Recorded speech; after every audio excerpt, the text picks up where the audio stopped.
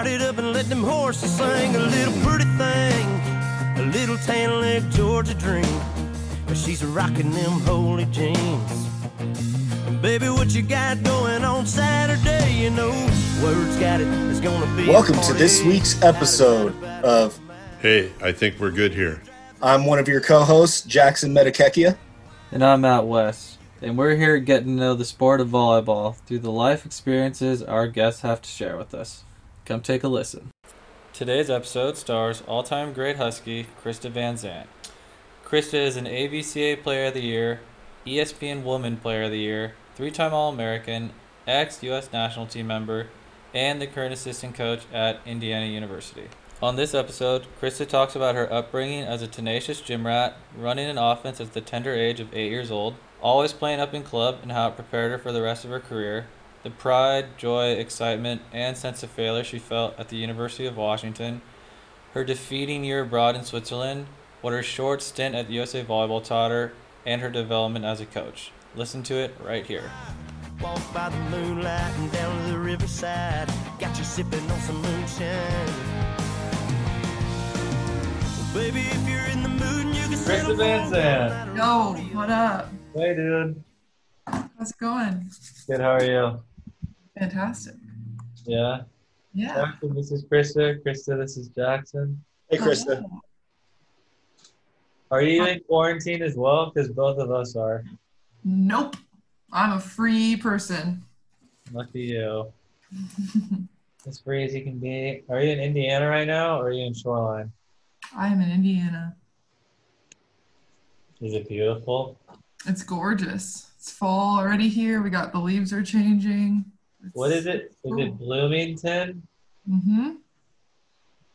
Look at you. Nice. That's It's called research. research. What are you talking about, dude? I'm brilliant. It's knowledge. That's right. That's knowledge. Congrats on being married. Thanks. That was That's fun. I'm stoked for you guys. You know, Jackson, she married a kid that I went to high school with. Oh, for real? Yeah. How'd you guys meet? He played baseball at Washington. And Oh, cool. we played volleyball there. So, yeah. Small world. Yeah, really small. Tell me about it. He's a great dude. He's always been a great dude. He is. That is true. Well, Krista, welcome to our podcast. Thanks. This is awesome. I listened to 2 today in a row. It was like 3 hours of my day. I was just like, yeah, I'm just going to listen to them. This is way more better than doing anything else I was doing. So Which ones did you listen to? I listened to Kayla's and Keegan's. Yeah, those are Uh-huh. good ones. Keegan's is pretty hilarious. It was a good one. I wrote down a bunch of notes from what he said because it was good. Very good. Wow. You are astute. Much more astute than I am. That's why I'm doing the podcast and you're the one being interviewed. Yeah, true. Well, let's get it going. I mean, the classic start is how did you get involved in volleyball? Your mom is in volleyball, correct? Yep. Yeah, So I was like born in a gym, basically. My mom played basketball at LMU, but played volleyball in high school and stuff like that. So when she coached basketball for a long time and then started to get into volleyball, and I was basically born in a gym with a ball, literally, whether it was basketball or volleyball.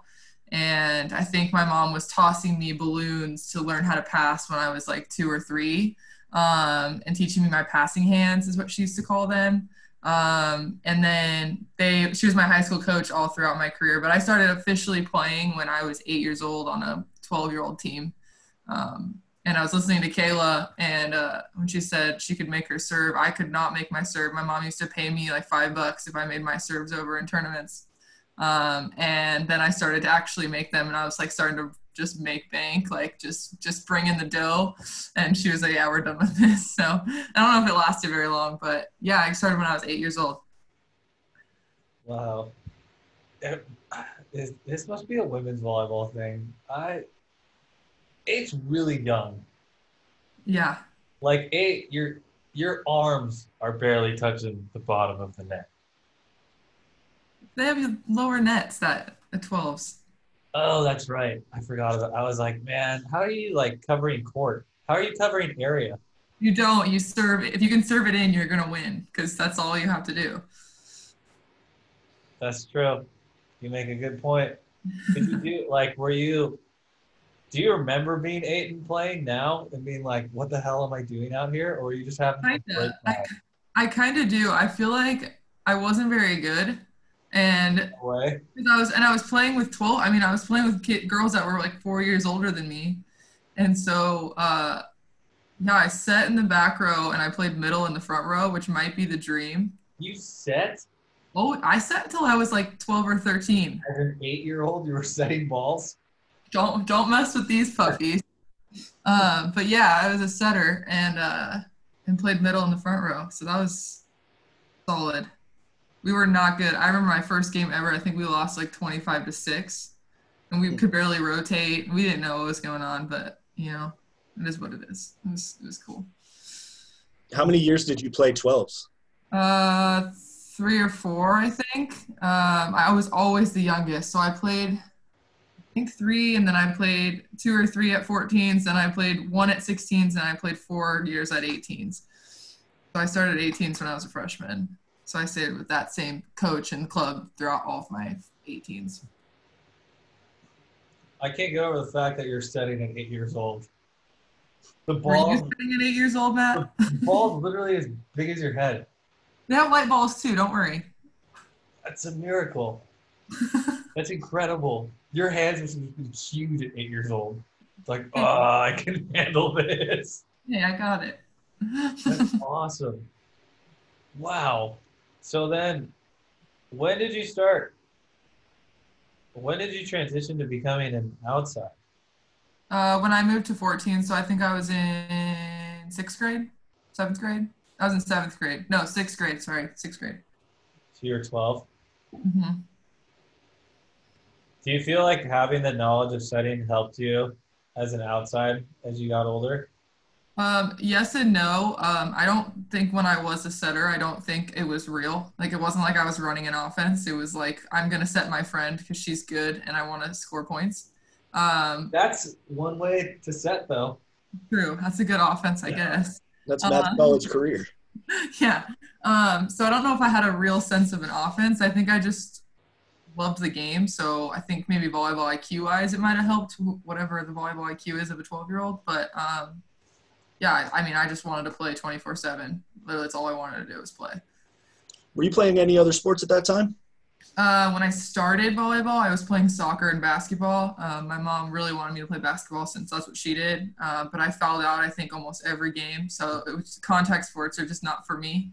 And soccer, I liked it, but I just loved volleyball. Like volleyball was just better. It was just more fun for me.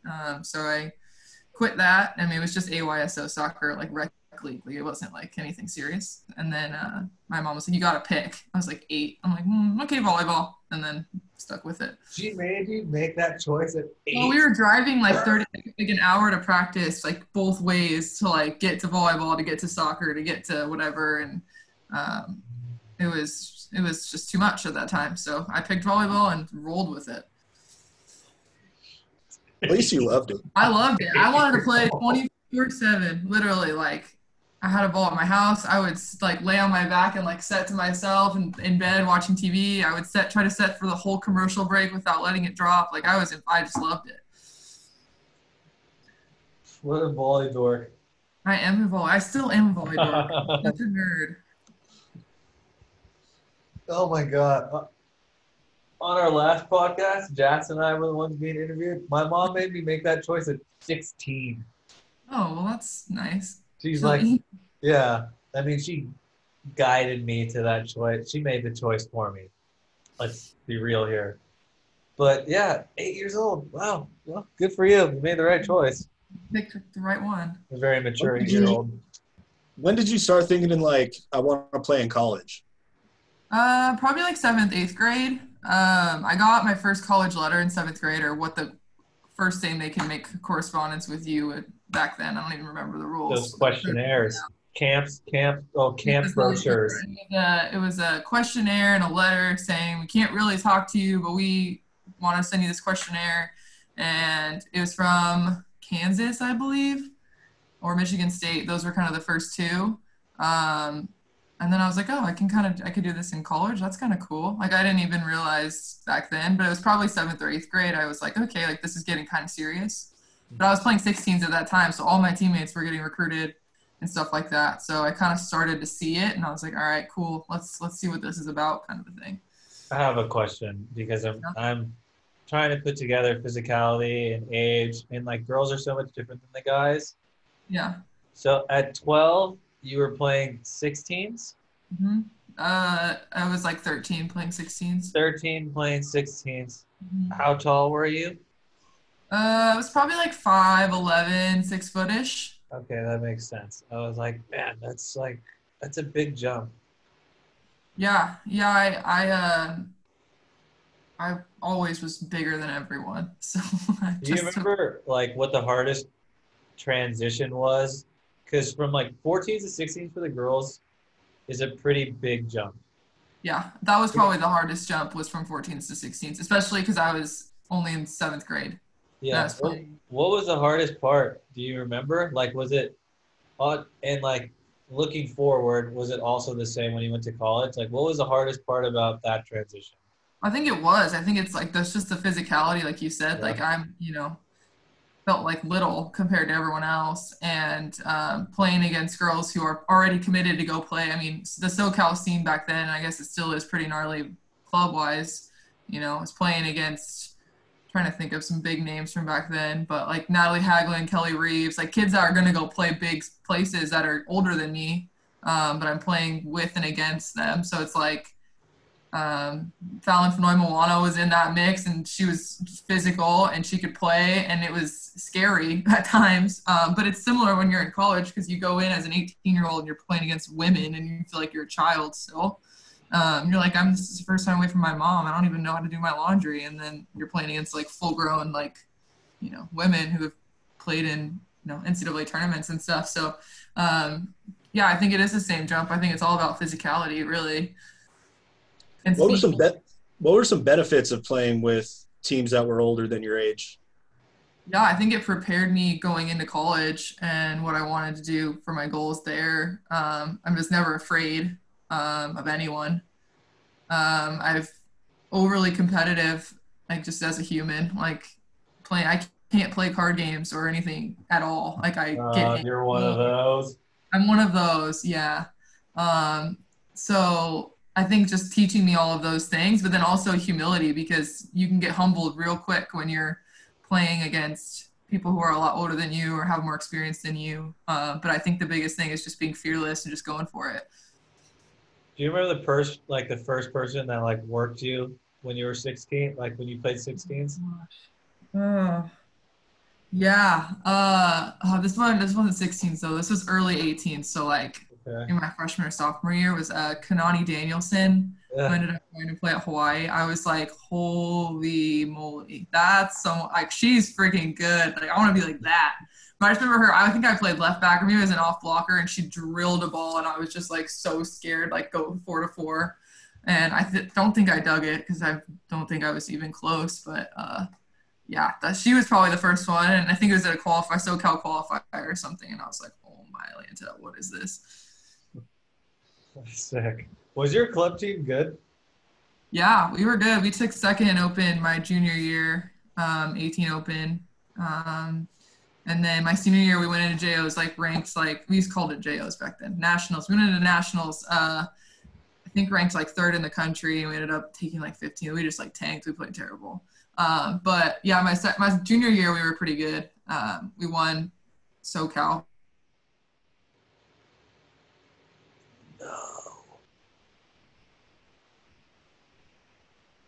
No. Oh, great. I was like, no, don't tell me my Wi-Fi just gave up on me. You paused for a second, but you're back. Oh, I was just about to say Matt's out. That's all. fuck. Dude. Oh, you guys won the SoCal. What is it? I don't know what it's called for the girls. Is it the Classic?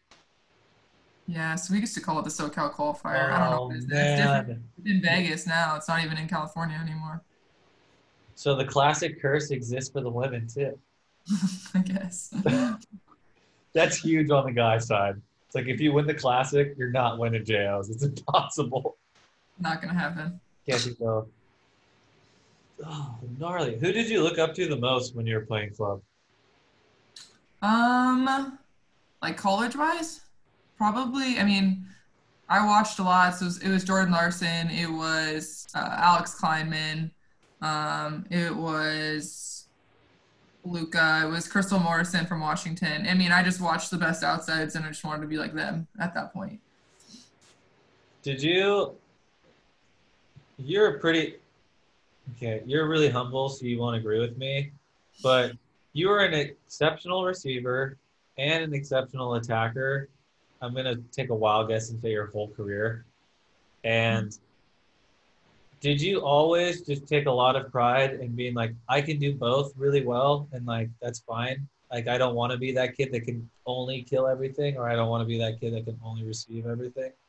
Yeah, I think, well, I wanted to touch the ball as much as possible. So I wanted people to serve me. You sound like a setter. But I also like spent a lot of time working on it. Like I would call Danny, who's the head coach for the 18s at Rancho, the club I played at, and I would go on like a Sunday morning, and I'd go in and just pass like 150, 200 balls until his arm fell off and he couldn't make any serves anymore. I just wanted to play and I knew that was the one weakness in my game was serve receive at that time. And so that was all I did was just work on that. And then obviously attacking's fun, but like defense and passing were like my favorite things when I played. Like I guess I was meant to be a libero. I don't know, but that's what I like to do is pass and play defense, because no one expects the 6'3" kid to be able to pass and play defense at that level. So just wanted to surprise people, I guess. It's so cool. Great message for anybody listening. You can do it all. Be fearless and go and surprise people. Those are the two things you could do. When did you start getting like recognized as a top recruit? I honestly didn't pay attention to a lot of that stuff, but probably when you started getting like more letters than you freshman, sophomore year of high school. Yeah. Was when it started to kind of come in hot. And my mom was my high school coach, so like recruiting wise, coaches could call my mom because technically she's my coach. And so she helped me a lot not filter, that's the wrong word. She told me about things in a way that wasn't going to overwhelm me, right? Like she made sure she spread them out so it wasn't like 15 a day or whatever. She did a really good job with that. And she also reached out to schools on my behalf too. She knew if I was interested in, Washington, for example, she reached out to Jim, or she would, do that stuff too to help me out. But every questionnaire I received, I filled out no matter what school it was. That was one thing. She was like, you're not going to, have a big ego when it comes to this. You're lucky. You're going to fill out every single one of these. No matter if it's a D3 school or if it's, Penn State, you're going to fill out every single questionnaire you get. Awesome. What schools did it come down to for you? Washington, Penn State, and UCLA. Why? Arizona was in the mix. Arizona. Why Washington? There's so many good reasons for that. Okay, then why not Penn State? Why not Penn State? It was just too far. And this was before Big Ten Network, before Pac-12 Network, any of that stuff. I wanted my parents to see me play. I loved my visit there. Russ was great. The atmosphere, the tradition, all that was there for me. Playing at the highest level, all that stuff. It was just a little bit too far and too cold. And UCLA? Too close to home. Close. It was too close. It was I don't know. I was afraid my mom was gonna show up to my dorm on a Wednesday and be like, "Yo," no, it was just too close. And then Washington was a good mix of both distance-wise, and then getting to meet Jim and that kind of changed my whole perspective on recruiting in general, and the family atmosphere, that program, the tradition they have. Was just perfect for me. I remember on my visit, we watched, I think it was like the 2009 highlight tape. They show the recruits on their visits. And my mom looked at me and she goes, they play like you play. And I was like, oh, they kind of do play like I play. Like energy-wise, you know, passionate, you know, competitive, all that stuff. I was like, oh, yeah, that's kind of how I play. But yeah, it was the coaching staff. It was the campus was unbelievable. It was family feel. It was all those cliche things, but it was just the perfect fit for me. Through your recruiting process, don't give the name of the school, obviously, but was there just any bad experiences you had, whether it was on a visit or phone calls with coaches? Not necessarily phone calls. I would say there was one school, I think I just started my freshman year of high school, and they asked me to go like out on, like to a party. Like the girls after the match wanted me to go out with them. And it was an unofficial, obviously. And, you know, I was trying to be cool. So I was like, yeah, like I'll go. Sweet. I've never been to a party in my life. Never did any of that kind of stuff in high school, nothing. And I go ask my mom, she's like, no, you are not going. And I was like, you're right, that's probably a bad idea. And so that wasn't necessarily a quote unquote bad experience, but it was just something. Now as a college coach, I would be so mad at my kids if they said something like that to a incoming freshman, you know, in high school. But that wasn't necessarily a bad, it was just kind of like, okay, that kind of showed me what their culture was kind of like. Just going forward, like things I didn't necessarily love about that school, that was kind of one of them. For sure. Off the record, what's the school? I'm not telling you the school. I'm not going to blow them up. That's not necessary. Damn. I won't do it. Classy. I like that, Krista. Thanks. No, I won't do it. Loser. Oh, man. So then, do you remember if there was anything that, like, obviously it's like you feel like you fit in really well with the tradition and everything that's happening at the University of Washington. Was there anything that Jim said or did too that like put you over the edge and was like, this is it? Yeah. So actually, I don't know. I mean, you've been in the UW film room. So you know how they have the big whiteboard with the slidey boards that come up that have the courts kind of on them, basketball, volleyball, whatever. So we go in there to meet with him, and he has every board covered with writing, right? And so I'm like, first of all, I'm like, whoa, that's a lot of reading. And then it's all about what playing at Washington was going to do for me athletically, academically, you know, holistically as a human. Whereas a lot of the other places I visited, it was more like, here's what you're going to do to help our program. You're going to help us, you know, win a Pac-12 championship. You're going to help us do this and this and this. But he's like, here's how I help you attain your goals, help you, you know, reach your dreams. Here's what, you know, we're going to do for you.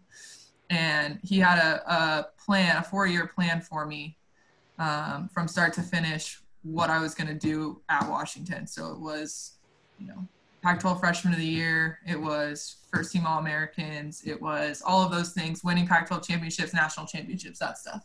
But it was a fairly thick, long document and a fairly long presentation about all of those things. Like, you could tell he put hours and hours and hours of time into this, and it was just different than any other place I had visited before. And I was like, that kind of put me over the edge. I was like, holy crap, he means business. Yeah. So shows he cares that much. Mm-hmm. Such detail too. It's crazy. Is he like that in general? Yeah. Mm-hmm. That's cool. I would love to be that type of person. Yeah. I'm not either. Definitely times in my life where I'm like, God, I'd love to be that organized. Do you remember your first day? I sure do. And how'd it go?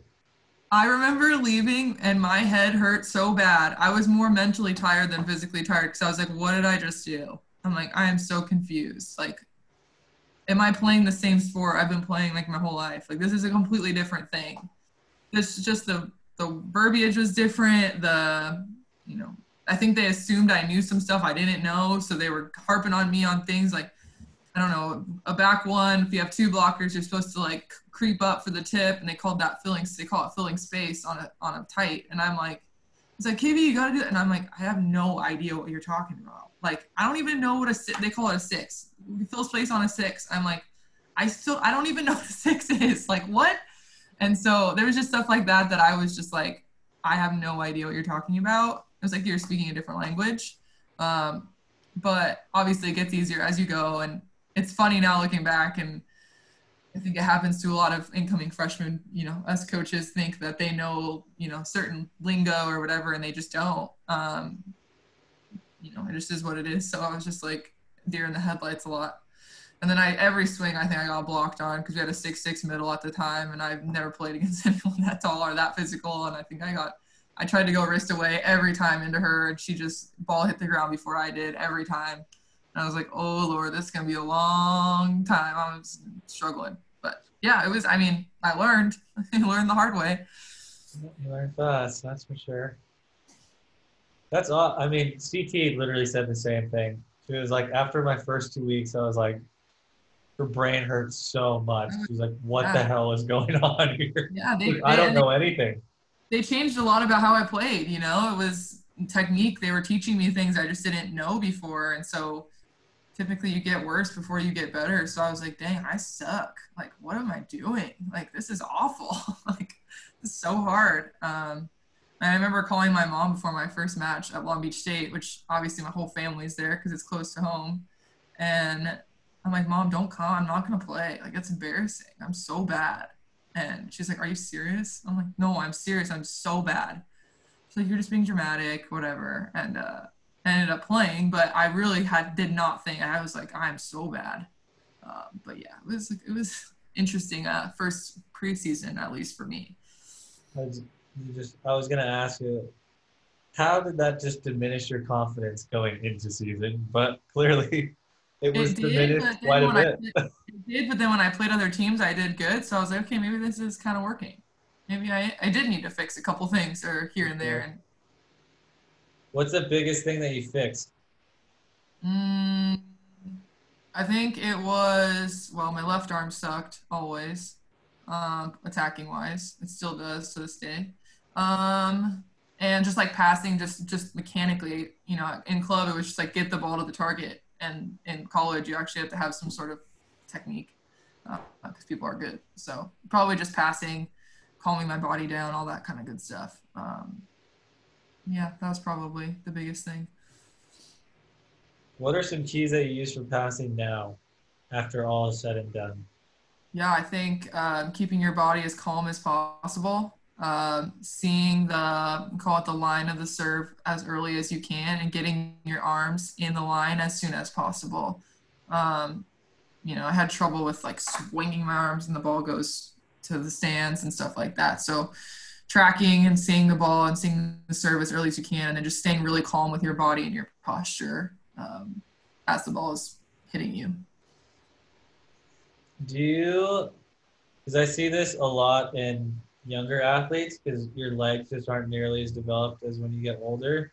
Do you feel like as you became more physical and you were able to sit a little bit more, that helped you be more calm in your body position and like finding that level of where the ball's crossing? Yeah, I do. I think you have a better base, right? Like you're just more balanced. Yeah. Is always good. And then just making sure your feet are in the right width from, you don't want to get too narrow and you don't want to be too wide, because then you're not going to be able to move either way.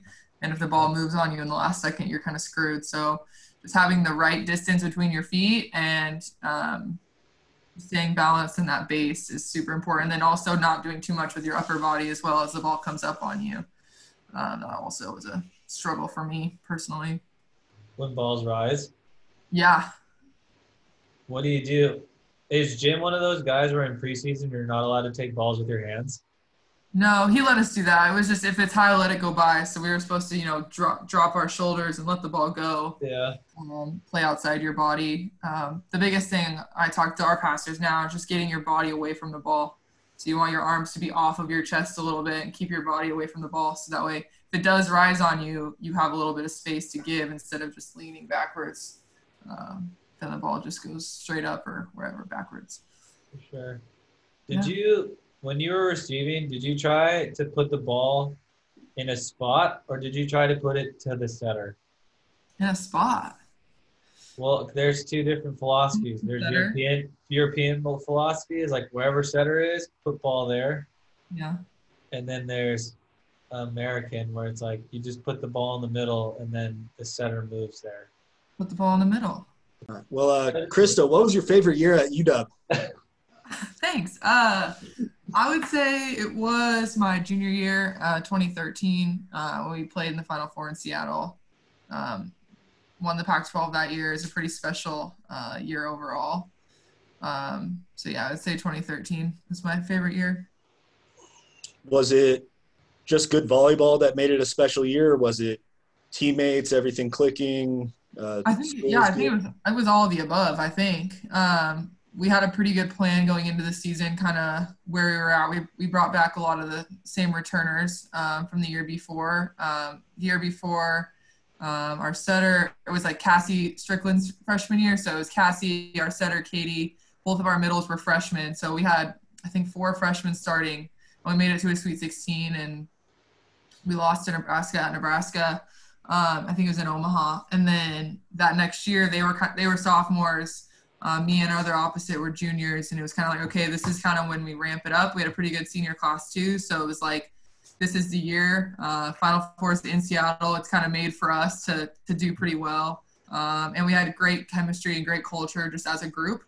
And so it kind of just was clicking all the way around. Had great connections with the setters. You know, our libero is one of the best teammates I ever had. And so just working through those things just made the season super, super special, just in the long run. What was your leadership responsibility that year? Yeah, I was a captain. And we have like a leadership council. So I think there's like 4 or 5 of us that would meet with the coaching staff weekly, just to kind of talk through how everyone's feeling, what's the vibe like, what the coaches need from us. But yeah, I was the captain that year. We do like an anonymous kind of voting based on certain qualities. Like Jim would hand out, a piece of paper that said, who's the person who blank, and then you write in a name basically. So I was voted that. And then I think it was me, Jenna Orlandini, and Jane O'Garris were the 3 captains that year. And yeah, so I was more of the lead by example kind of leader. And I think Jenna and Jenny, and even Kylan, who was a senior that year too, they were more kind of held people accountable vocally more than me. I was more just like, I come in, I do my work, and I, help people when they need to. And then I go. And I think they were and they were also kind of the moms of the locker room. They were the seniors. They kind of kept us, anything we needed, they had our back. So that was kind of the role leadership wise for us. I don't want to go too far ahead, but I think this brings up a good point. As a coach now that you have essentially like no physical ability to show, like you have your consistency or whatever coming in to do your job, but was it hard at the beginning to become like very verbal with your kids, or did that come naturally? It was hard. I'm still working on it now. Our head coach always calls me like I'm very cerebral. Like I like to watch and process, and then eventually I'll say something, but I'm not impulsive or anything like that.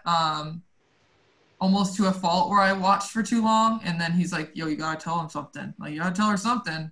And so I'm still working on it, but I'm definitely getting better. I think I have certain connections with certain kids that also helped me kind of, get out of my shell, I guess, a little bit and be more vocal. But I'm definitely still working on it now too. But I'm getting much better. It was hard for me at first, but I'm getting better at it. Is it something you just practiced? You're just like, I hope this works, and then you just say it? Yeah, kind of. And I'm kind of in my head like, I should say this. Damn it, here we go. And I just got to say it and see what happens. And, normally it's a good thing. And normally it's reciprocated well with the kids and stuff like that. But yeah, I usually have to like talk myself through it in my head before I say it out loud so I don't sound dumb or stutter or anything like that. So going back to your junior year, that was the year that you guys played at SC and were down 0-2 and came back? Yep, solid. Was that after that? I mean, it's pretty cool. After that moment, did you have like a sense of invincibility? Yes and no. I think we knew we were playing a good team in Penn State the next match. But I do think we were pretty proud of that resilience that we showed in that match. and we were going home. So it was like, we've played in that arena before. We played the Canadian national team in that building in our preseason. And so we were like, we played there before. We beat the Canadian national team in that building. Like, we know what it's like to play in Key Arena. And we were feeling pretty good coming off that win, but I think we knew kind of ahead that it wasn't going to be like, you know, a cakewalk to the Natty at that point, you know. I hate to bring this up, but God. what happened? What happened? Penn State played perfect. I don't think that year we were statistically the best blocking team in the country, but we were pretty darn close, and they hit like 400. So it was like, it was like we couldn't do anything to stop it. You know, Micah was on fire from the end line. I think she aced me probably 4 or 5 times. I was just like, what was my life? You know, they were running stuff over the top of Cassie behind. Like, they had a perfect game plan and they executed almost perfectly. And so I feel like now, I mean, it's 7 years ago now, which makes me feel super old, but like, I feel like I blinked and the match was over. It was like, there was no, like, I just felt like I couldn't get a grip on anything at that point. Do you remember what your locker room was like before the match? Like, were you guys normal? I mean, we used to have dance parties and all that stuff, the whole normal thing. And I think it was pretty normal. I think no one was like going into it like thinking it was anything different than the match we had played before. It was just Penn State played, and they had been there before. I mean, they're very experienced in that, you know, situation. They played in a ton of Final Fours by that point. And so I think they just played perfectly, and we had nothing to, you know, stop them at that point. Yeah, because CT, she said the first year that they went to the national semifinal, everybody was like dancing and singing Kumbaya before the match, and like they were so pumped. And then the next year they went, everybody was just so zoned in and locked in, like, all right, we're here for business, like we're gonna win this thing.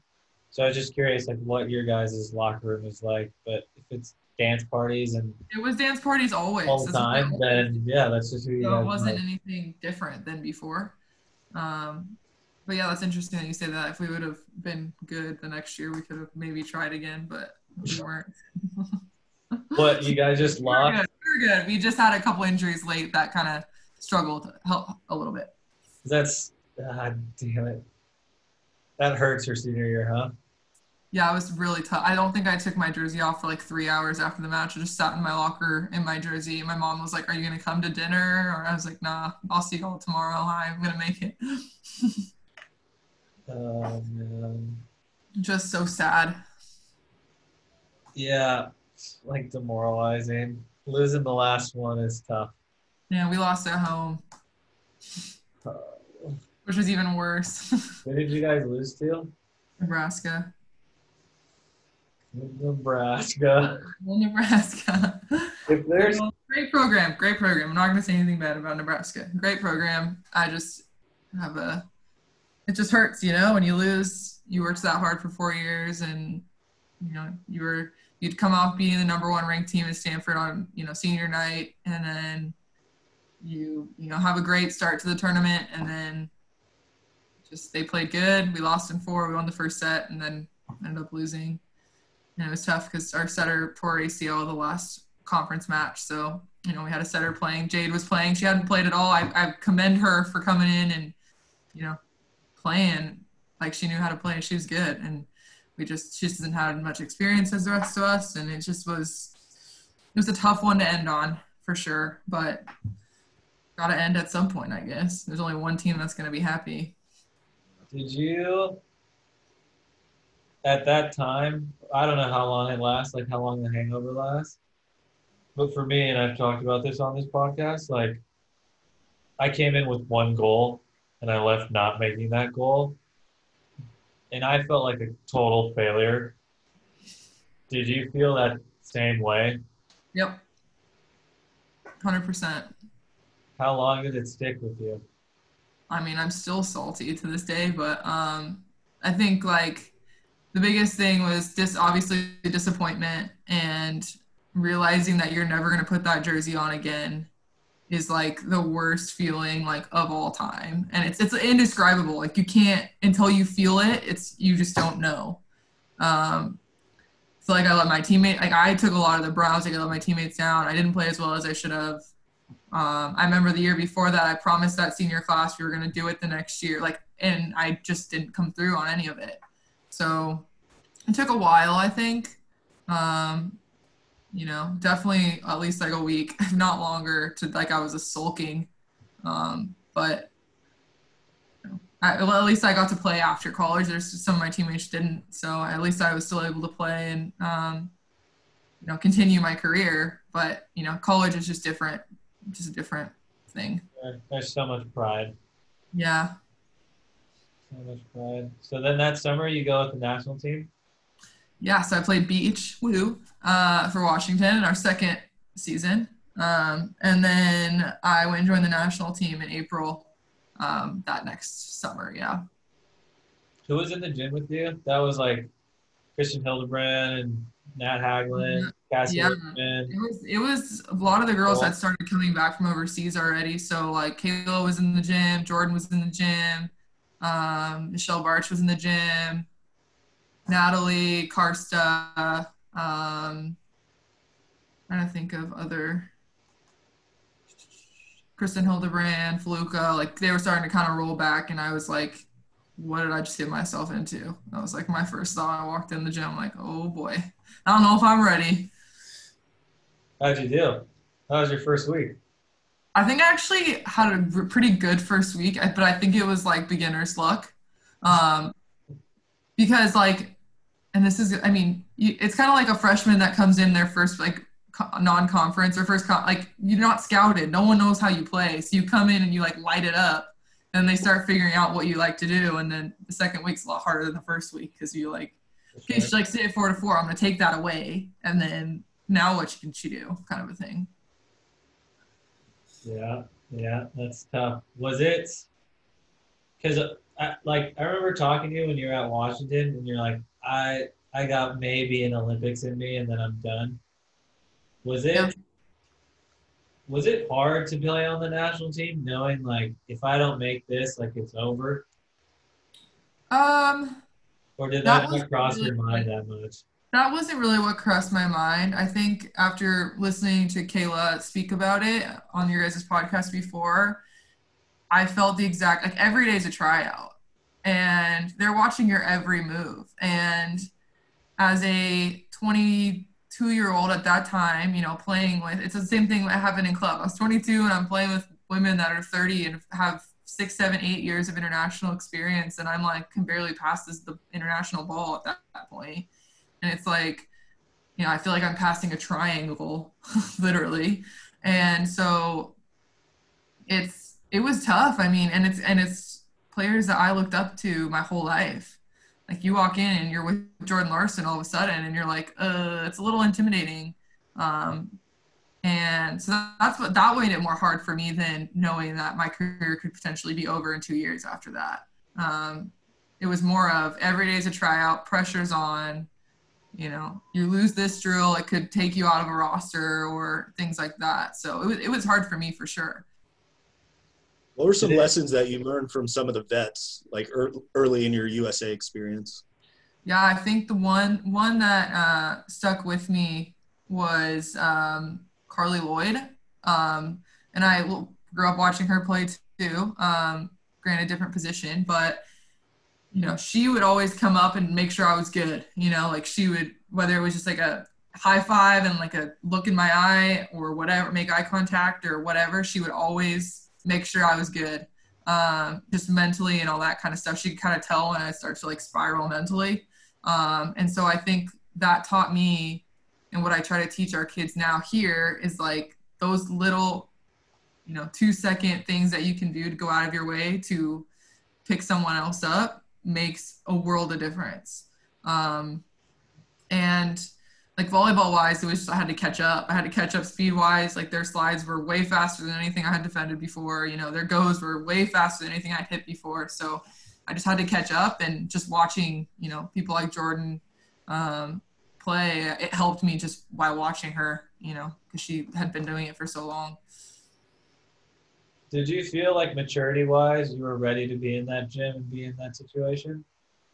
I do. I think there's some big personalities in that gym, and I think I kind of, fall back a little bit because I'm just much more introverted than a lot of those people, which good, bad, or otherwise, just kind of is what it is.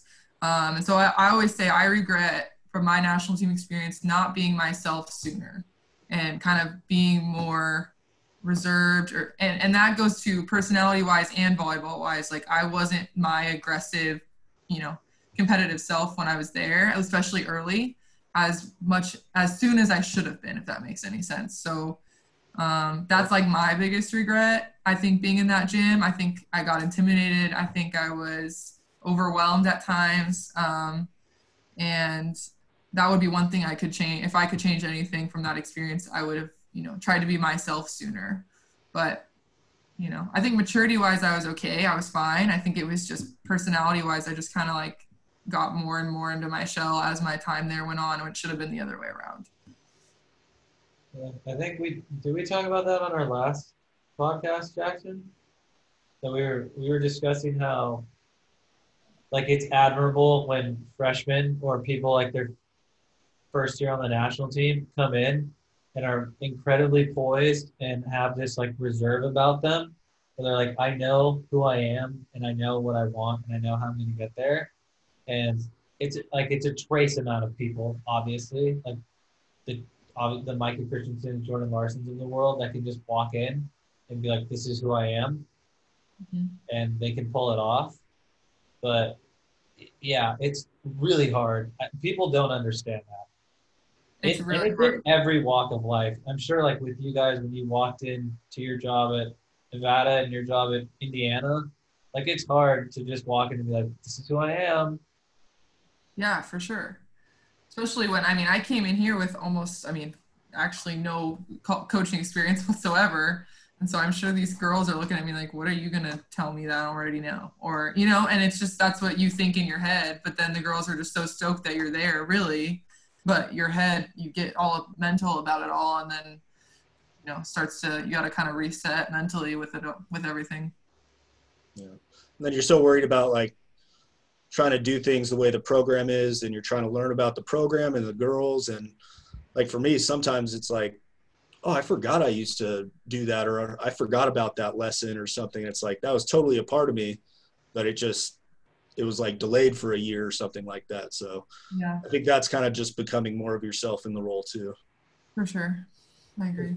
It's pretty wild how fast you can adapt to a situation and like an environment. Like for me, every year my warm-up changes based on like whatever we've done in preseason. And then all of a sudden, like I see somebody do it in a stretch and I'm like, I used to do that. Why don't I do that anymore? You know what I mean? Like just really like little stuff like that. Yeah, for sure. Damn. So then you guys, cool, like what a cool first year though. We went to Toronto together, which was awesome. That was like the best trip ever. For sure. It was cool that we got to celebrate you guys because we didn't really do anything. Was that Pan Am's? Yes, sir. Pan Am Games. Yeah, we blew it. We were up 2-0 on Canada in Canada, and then we got reverse swept last week. But then, but the girls, like they took their A/B team, and we took like our C+ team. So we're like, hey, like whatever happens, guys, this is extracurricular. Like we're just here to prove ourselves. They were in it to win it.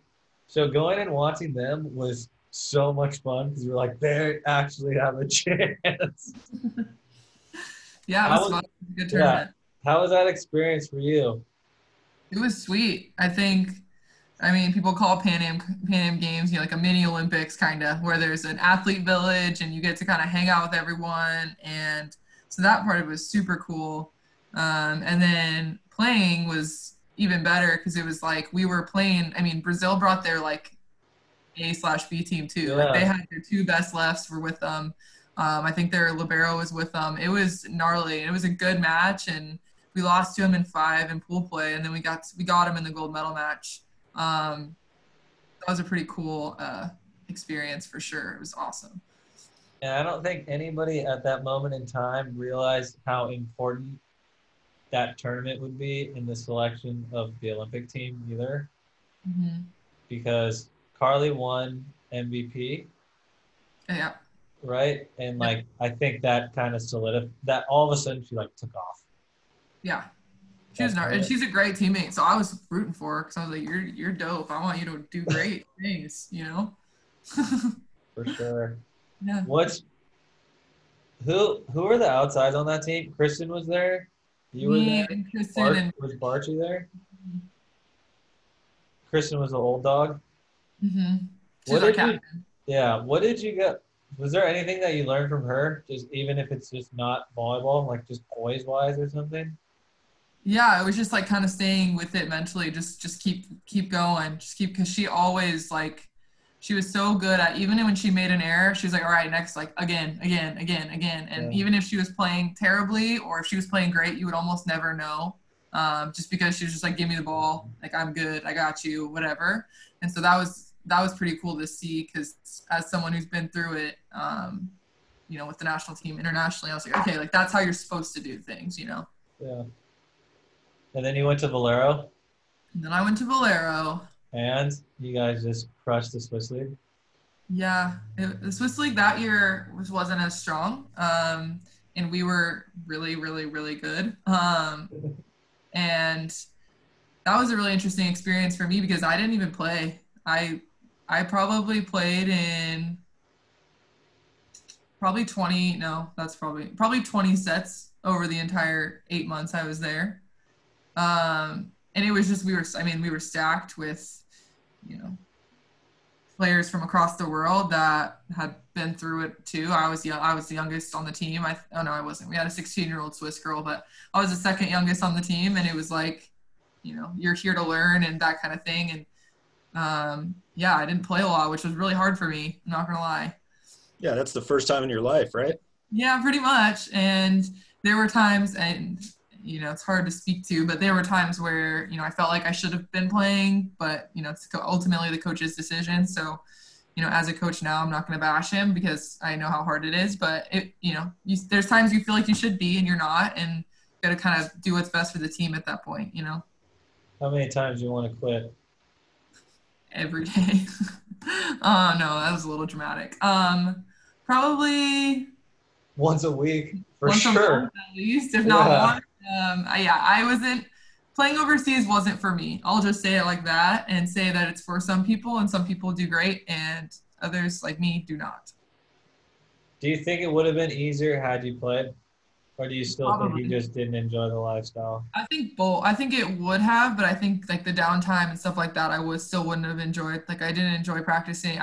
It like killed my love for the game playing there, and I just was like I didn't want to practice because the culture with that team wasn't very good. So it was like didn't matter how hard you played in practice or how good you were in practice. It didn't matter. You weren't going to play.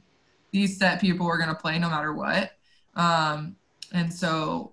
It just kills you. You don't want to practice hard if you're not going to get rewarded, you know, like you're not going to get time.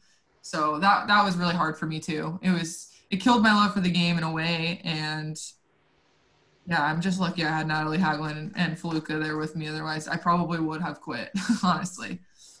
Did you feel like a resurgence of how much you love volleyball once you started coaching? Yes. And I started coaching Seattle Juniors 16s, and and I felt love with the game again. Seattle Juniors 16s, and shout out, they're like sophomores in college now, which also makes me super old. But yeah, once I started coaching them again, I was like, okay, I love this game. This is why I do this. How long so you came back from Valero, and did you go back into the national team gym for a short stint? Yeah, so I was with them basically until they left for Rio. Okay. So I was an alternate. So I stayed up until the very last practice, hitting against them. They wanted me to be various attackers from different teams, and I was with them up until the day they left. Do you remember what that conversation was like with Karch when he was like, "We're not going with you"? Yeah, I mean, it comes in an email. Well, at least it did back then. I think he's might have changed his methods since then. But he sends out an email with the roster, and then you kind of meet with him the next day, and it's just like, hey, you could have been better. Ball control wise, could have helped us. I also kind of sprained my ankle that summer, so it kind of set me back a little bit. And he just was like, you've been a great, addition to our gym.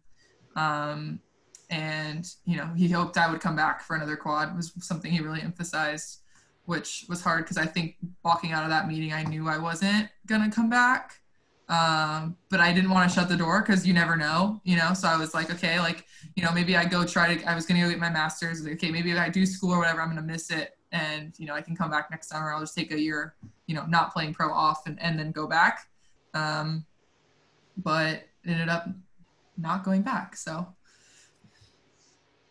Here we are. Where did you get your master's? the University of Illinois, online. Finding online. I don't know. Bart's trying to teach me the cheers, and I don't know them. When did you realize you wanted to be a coach? I think so. After I finished with the national team in 2016, I moved back in with my now husband, and I started working with Keegan and stuff at their, I was a program assistant. So I basically helped, with recruiting without actually going recruiting. So I did all their like mailings and stuff like that. I helped their director of ops with operation type stuff. And then I would just be in gym and watching practice and stuff. And I think that was when I was like, okay, like this is something I really want to do. And I think my mom, obviously, both my parents are club coaches too. So I think it just kind of runs in our blood to be coaches. And so that's when I was like, okay, I think college coaching is kind of my next jump, I think. I wanted to be in college athletics, and then, coaching, even with 16-year-old club kids was so much fun that I was like, all right, let's see how this can go. How do I merge these two worlds together?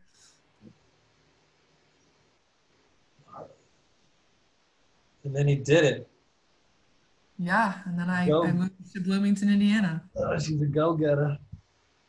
Yep, and I did it. It's been great. Yeah, do you like it? I do really like it. Yeah, it's been a really cool experience building a program from the bottom up. I mean, when we got here, they were 1-19 in the Big Ten, and beat Rutgers in 15-13, and so the culture, just sort of learning how to build culture, learning how to recruit, learning how to do those things, I think have been invaluable to me, and if I would have gone into a program that was already established, I don't know if I would have learned a lot of those lessons early. So yeah, I'm super grateful to be here, and I've learned a ton, and we got a good squad. So I'm excited for whenever they get to play, whenever that is.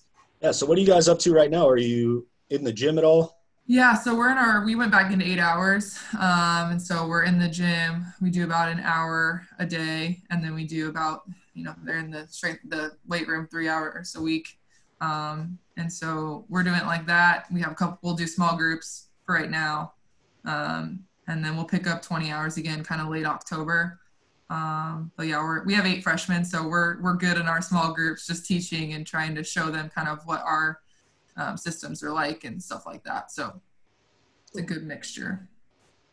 How have you guys approached creating culture? I think that's really, really hard. It's a really hard question. I think, you got to have standards, and you got to hold people to standards. And I think you got to recruit kids that fit what you are trying to preach, I guess. So we want gritty, hardworking kids that will, play as hard as they can, no matter what. And obviously physical and talented and all of those things, but the intangibles are really important to us. So we recruit kids that fit those intangibles. And then they come in and we had a freshman starter last year. She was our captain, and we're not afraid to throw that onto a freshman because she did everything right. She comes in early, she watches film, she stays late extra, gets extra reps, like she does everything right. And so we kind of have to start from her a little bit and build out. But, there have been ups and downs for sure when it comes to that stuff. It's definitely not easy, and it's definitely still being built. But yeah, it's not an easy question for sure. Are there some pillars that you guys use or anything that like you can blatantly tell the kids like this is what we look for? I mean, we're really big on being grateful and thankful for everything that we have. We just know that there's a lot of people in this world who don't have even half of what we have. And so we try to remind our players that all the time, especially when, you're in the dog days of season and, you're worried about finals and you have all these other pressures. You're lucky you get to come in and play volleyball, and you're on your afternoons and your free time. So that's something we always come back to. We have something on our wall. It just says, entitled to nothing, grateful for everything. So, we work for what we get, basically. We want kids to be great teammates, be loyal. And that's kind of a big thing for us.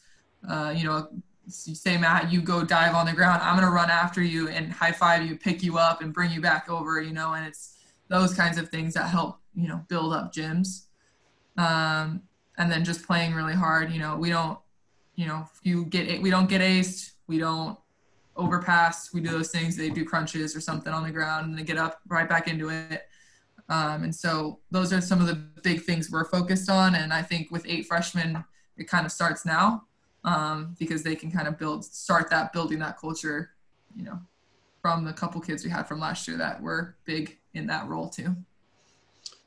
So with being a good teammate, that's something we use too. Mm-hmm. We rely on our captains a lot, especially with out of the gym stuff.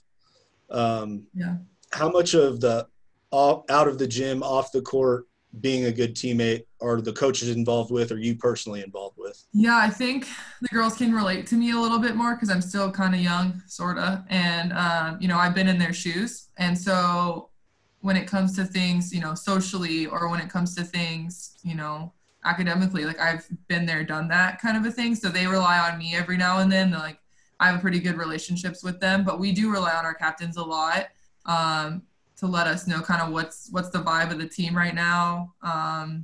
Let us know like off the court stuff. Hey, so-and-so is really struggling in this class. She's talked to me about it. Maybe you should talk to her or things like that. I think we rely on them a lot too, but I definitely am involved, and I think the girls feel comfortable enough reaching out to me to ask questions or how would you handle this or things like that. So it's a pretty cool role for me. I personally really enjoy it because that's why I got into coaching, is to help kids have the best student athlete experience possible. So, if I can be a big part in that, it means a lot to me. So.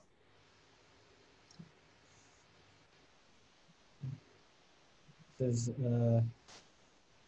just so unique. I've been out of the game for so long because I've just been playing pro, and pro is such a unique situation in comparison to college because you're paying people to do their job, right? Right.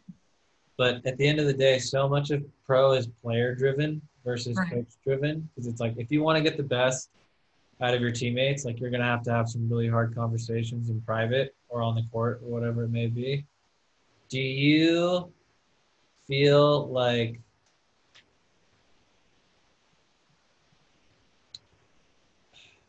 I don't want to phrase this wrong because I think it's really important. Where's the balance for you of like kids being vulnerable to like feedback and them also being willing to like fight for their own character? It's an interesting question. Are you talking about like if that makes sense? So like when kids talk to each other, right? And we just had a conversation about this too. When you're in the heat of battle, you say a lot of dumb stuff. Oh yeah. A lot of dumb stuff, that like you're gonna have to hash out later. And with you guys, now that you guys are in practice or in the past year that you guys are competing, when you're losing a lot, I'm going to take a wild guess and say there's not a lot of conversations happening, right? Yeah. A lot of people are just burying things, and it's like, we just stuck. Like, we're just giving up. It's over. We're not going to acknowledge what's happening. Are you encouraging them to have a lot of tough conversations with one another now?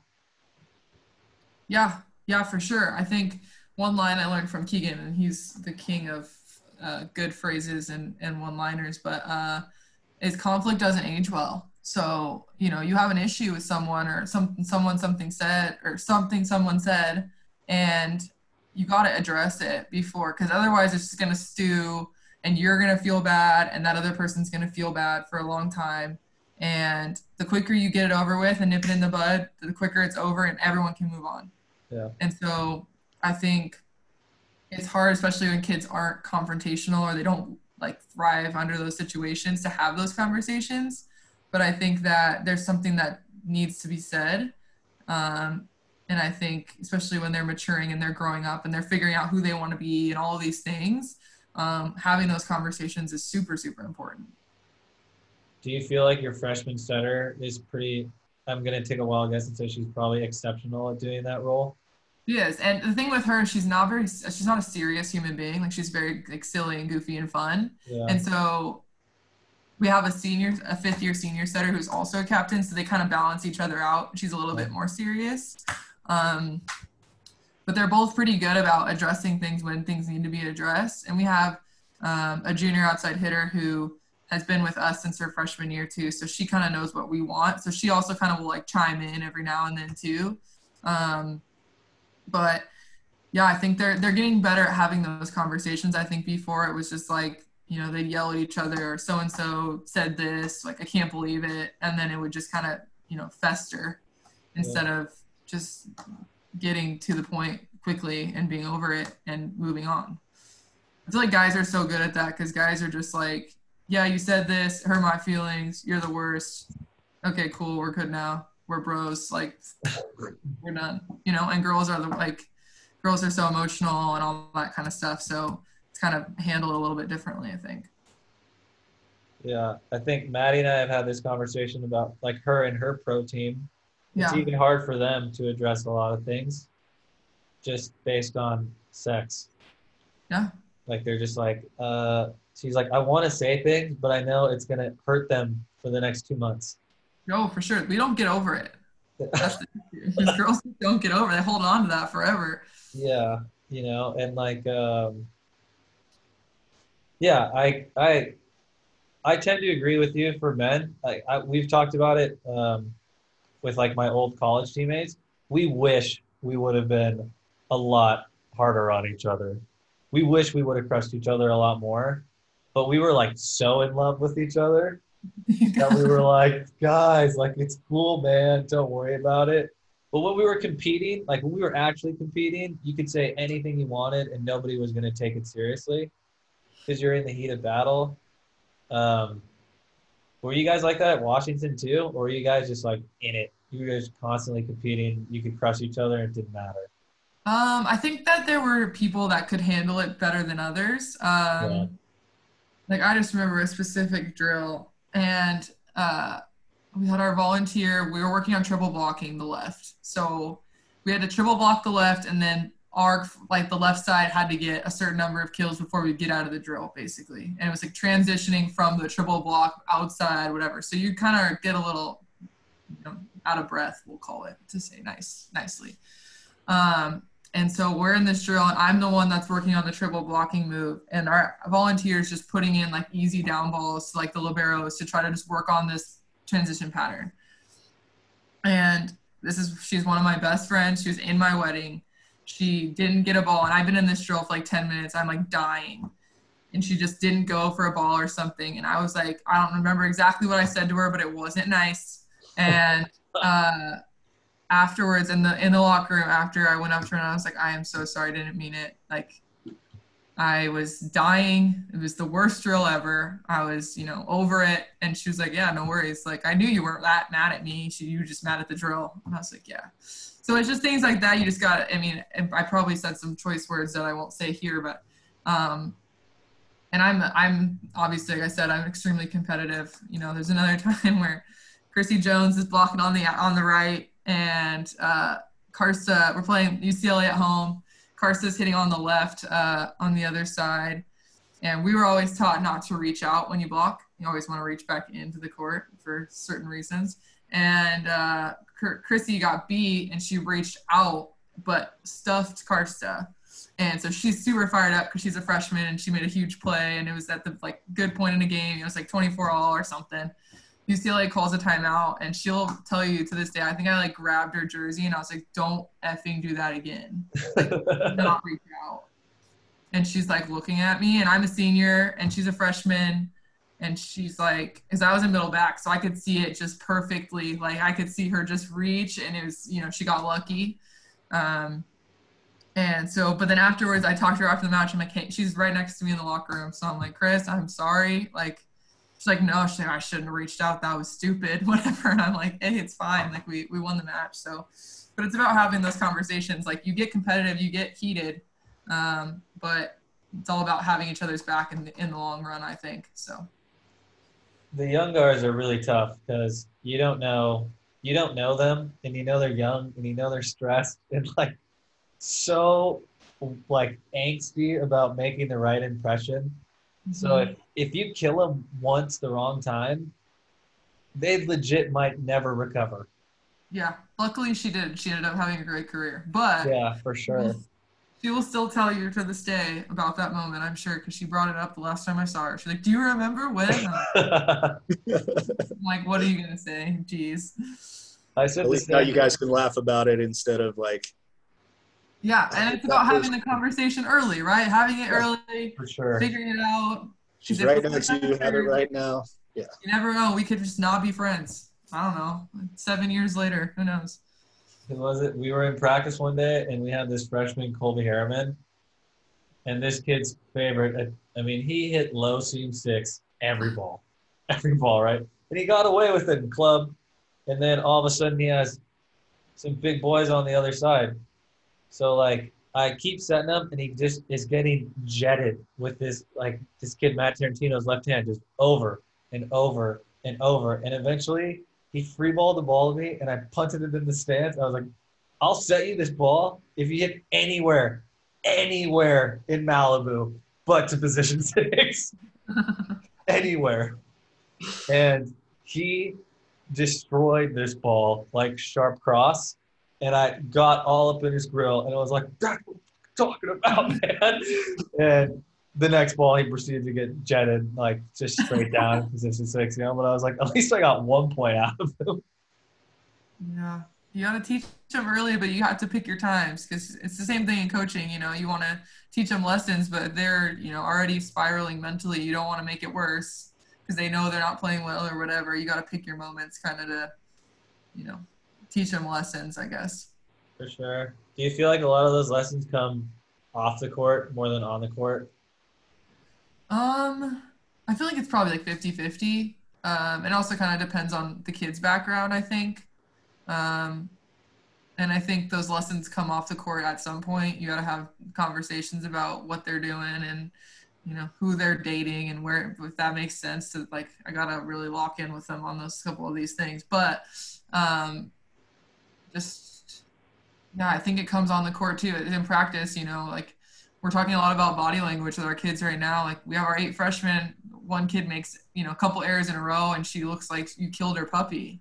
And you're like, dude, you hit 3 balls out of bounds because you're too early. And I told you were too early every single time. How about try something new? It's the same thing when you're talking about hitting low seam. It's like, just try something different. Be late and see what happens. Anything else. Yeah. And so, when she's in that mode, I got to talk to her about her body language, but I'm not going to worry about like the volleyball type stuff. I'm going to worry about, how she's dealing with these things mentally. So she's not allowed to be frustrated. You're not an All-American yet. You can't be mad at yourself. You've been playing volleyball in college for 5 minutes. That's what I always tell her. A child. I might steal that one. You've been a college volleyball player for literally a month. Like, you're okay. We'll figure this out. I promise. Get over yourself. I have that tendency when I work with like younger kids and like they start getting frustrated. I'm like, get over yourself. You don't know anything. Yeah. You don't know anything. And they're like, well, I'm like, you don't know anything. And when you do know what you're doing, you'll be retired. Yeah. Ain't that the truth? Yeah, it's terrible. I know now when I was playing, I would have been way better than I was. Yeah, I think about that. I look back on my college career or even my first couple years of pro, I'm like, what was I doing? What was I thinking out there? Well, that's a good thing. That means you have grown. If you're the same guy, there's really something wrong with you. That's- Good point. yeah, or like reliving the glory days. Yeah, totally. Good old Uncle Rico. Yeah. Oh my gosh. Jeez. Well, Krista, I think we're good here. Cool. I see you. I knew you were waiting to drop that this whole time. Yeah, man. You know where it comes from? No? Unbelievable. The You ever rest of- worked? You ever worked with Marv? I have, well, only once. Twice. Anytime? Can I tell you my Marv story? Because I know you were telling Marv's Yeah, tell us a Marv story. story. I love Marv. He's the best. But so I'm helping at Washington, program assistant. I'm just like helping with whatever. They have the GMS clinic. And I come into work that day and I'm wearing like Lulu leggings and like, Air Maxes, right? Like not volleyball shoes. Like they're just like to walk around in to help carry water is what I thought I was going to do. Carry, GMS books around. And I walk in and Keegan's like, yeah, you're with Marv today. And I'm like, what do you mean I'm with Marv today? That means you're in the demos. Am I going to bring him lunch? Like, what do you mean? He's like, no, like you're his court, demonstrator. And I'm like, okay. So I'm like, I don't know. I'm like, okay, I can do a few approaches here and there. Like I can hit some balls. That's fine. Next thing I know, he's trying to teach him how to do stride slides. Yeah. And I'm like, Marv, girls don't really do stride slides. Like we don't really do that. And he's like, no, you're going to do it. And I'm like, okay, sounds good. Because I'm not going to tell Marv no. So he has me like in middle back on Washington's like wood floor. That's like the stickiest floor of all time. And I go and I rip like a full on hole in these like, and I'm like, Marv, he's like, it's okay, you're fine. And I've never done a stride slide in my life. He made me do probably 30 in a row until I got it right. And I was like, oh my gosh. But no, I love Marv. And all the stories he would tell were so funny. I don't remember any of them, but yeah, that's my Marv story. Just a solid one. I love that he bowls that ball so fast on the stride slide too. He just makes you go, and you're like, I'm in the stride slide all of a sudden. He's like, just go, you'll figure it out. I'm like, okay. I like feel bad in front of these coaches. I have no idea what I'm doing. Terrible demonstrator. And then you do the demo right, and he goes, go be like Krista. And then he just walks away. You're like, what the I'm like, don't be like me. Obviously, by the look of my leg here, I don't have any idea what I'm doing. But yeah, I did it at 30 and I was just dripping sweat, I was like, cool, I came to work to, hand out flyers today, and I ended up doing stride slides for 20 minutes. Yeah, he has that tendency. He also, if you do it really well the first time, he's just like, that's pretty good. And then he'll make you do it 20 times regardless because he thinks it's so cool. That is true. That is true. That guy, dude. Oh, I miss that guy. I wish both of you would have been able to work at Pepperdine Camp at one time in your life. Me too. Just to experience his wrath. Because his wrath, you're on eggshells the whole time. Because all you're thinking is, I don't want to get in the +5. I don't want to get in the +5. I don't want to get in the +5. And there's people like Lance Walker that walk around, and he's like, hey, you got your keys on. You're in the +5 for sure. And he's just freaking you out the whole time. And then you're usually in the +5 your first year, and he just lights you up, man. It's brutal. It's so brutal. But no, he's the man. He gets it. He gets it. He's like 73 or whatever, and he's with it. Still with it. He's in the know. Occasionally, what does he do? He goes, he'll give you, he usually handshakes, and then sometimes he'll give you a little fist bump. And if you go in with a fist bump and he goes in with a fist bump, then all of a sudden he just opens his hand and goes, old school.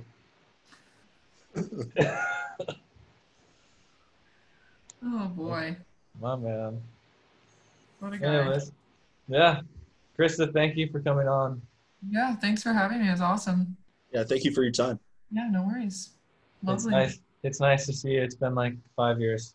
No, I'm glad you're still kicking there. Was worried about you for a little while, but I'm glad you're still going for it. I'm gonna take that as a compliment. Thank you for caring. Glad you're still going. Thank Killing you. it. Thank you. Yeah. Say hi to Duncan for me. I will.